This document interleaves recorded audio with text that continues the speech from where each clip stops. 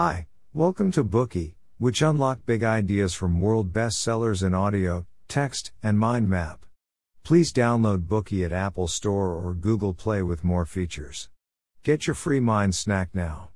Today we will unlock for you the book The Structure of Scientific Revolutions by Thomas S. Kuhn. Our understanding of science begins with the textbooks from our school days. In these books, the scientific world is presented as a pearl necklace composed of a series of scientific events. Each event is like a pearl on the necklace. Scientists are a group of people who contribute to collecting the empirical facts, establishing theories and methods of a particular scientific field, like a pearl master. Proponents of this view of the history of science believe that the development of science is linear and cumulative, just like climbing slowly up a stable and reliable slope. But Kuhn believed that some authoritative books, including textbooks and popular science books, actually mislead us. In the real history of scientific development, it is often difficult to precisely define when a scientific event occurs and who the first person is that has discovered a specific scientific event. Science does not develop through the accumulation of discoveries and inventions of famous individual scientists in the way that we imagine.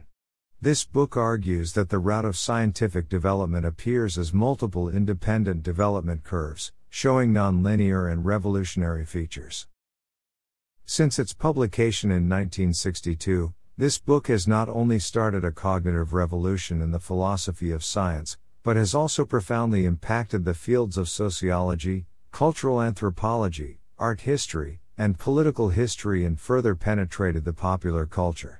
The author Thomas S. Kuhn presented us with the common features of scientific progress, accurately described the process of scientific development using the concept of transformations of the paradigms, and profoundly interpreted the nature of scientific revolutions.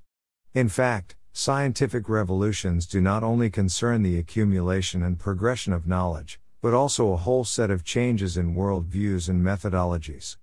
Therefore, the structure of scientific revolutions is publicly recognized as a watershed in the history of the philosophy of science.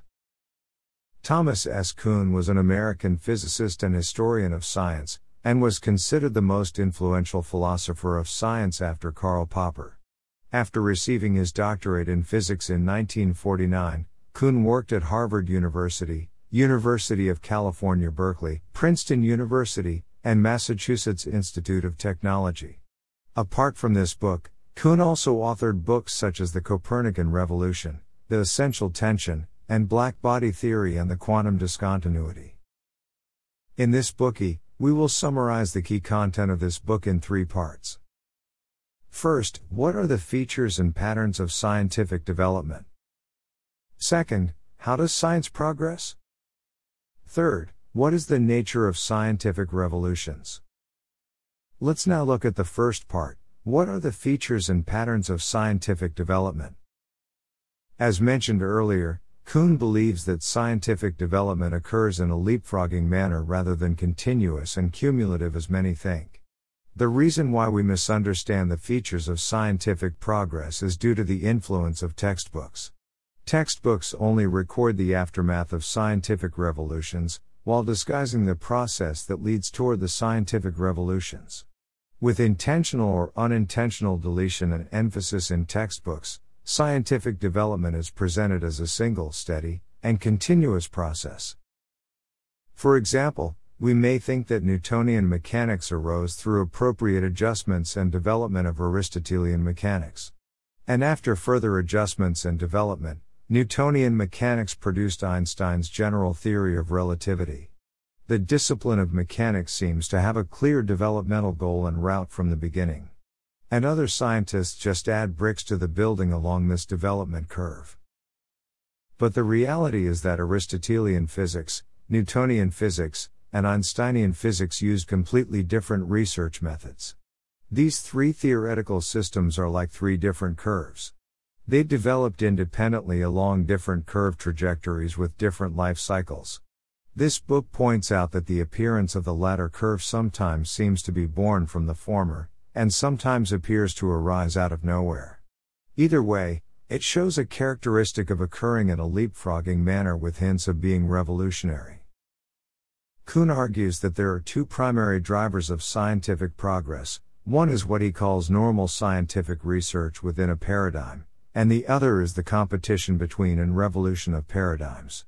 Both drivers are elements of scientific progress that had not been recognized before. So what exactly is a paradigm?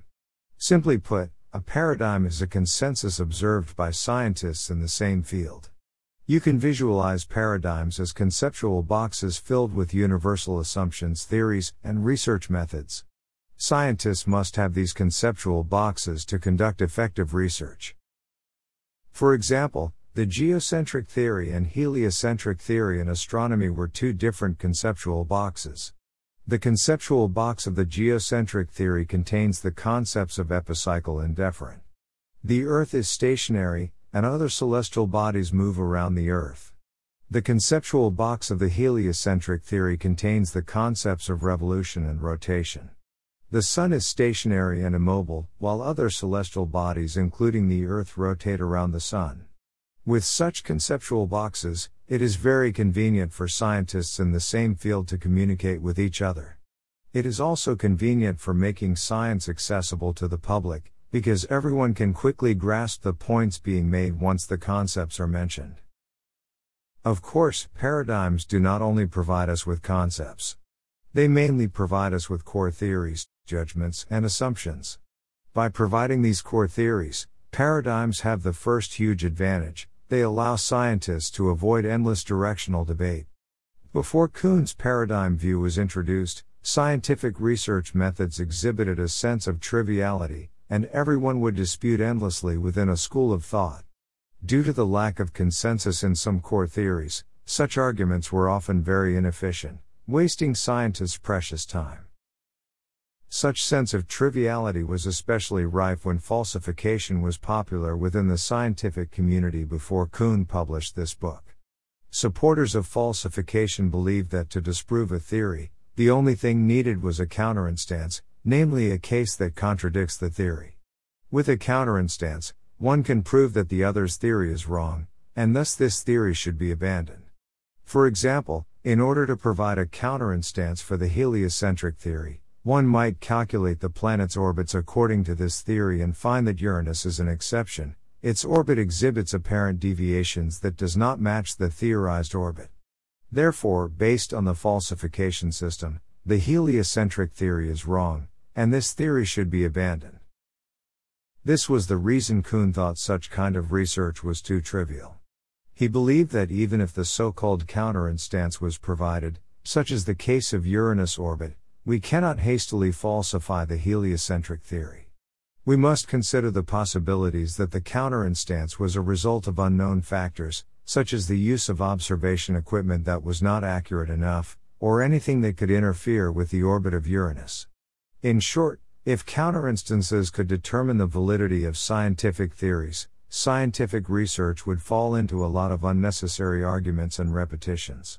Ultimately, it would halt scientific progress. The second advantage of using paradigms is that it allows scientists to focus on the details. Scientists do not have to doubt the direction of their research all day long or engage in idle theorizing. They could concentrate on the more precise, profound, and painstaking specific research work. Once the paradigms are established, there is a guiding direction for gathering evidence and clarifying theories, so that scientific research could move forward more quickly. Let's take the example of the deviation of Uranus orbit again. Later on, after further calculations, scientists suspected that there was another planet near Uranus that interfered with its orbit. Using high-resolution astronomical telescopes, they finally found the planet Neptune. From here, we can see that the existence of paradigms encourages scientists to not easily give up once they are presented with a counterinstance, nor would they easily doubt whether the research direction is wrong. In this case, by continuing their research within the heliocentric paradigm, they eventually discovered Neptune. The third advantage of using paradigms is that it allows different schools in scientific research to develop in parallel, and each school forms its own developmental curve. Whether it was geocentric or heliocentric, It could attract a group of scientists who accept the paradigm to carry out specific research work. Ultimately, scientific progress is made no matter what school and the paradigm it represents succeed.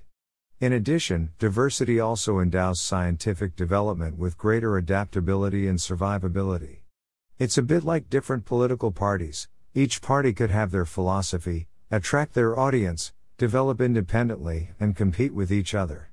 They could firmly believe in their ideas, make discoveries, and solve problems. This is the positive power that paradigms brought to scientists.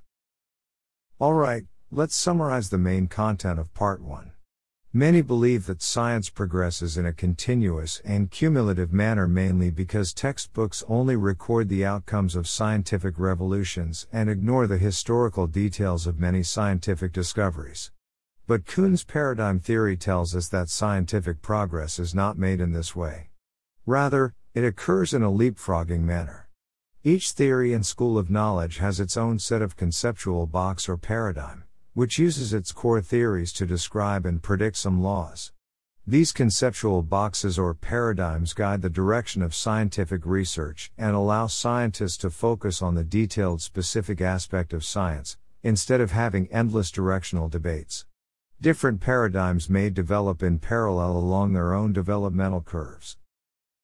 Today we are just sharing limited content.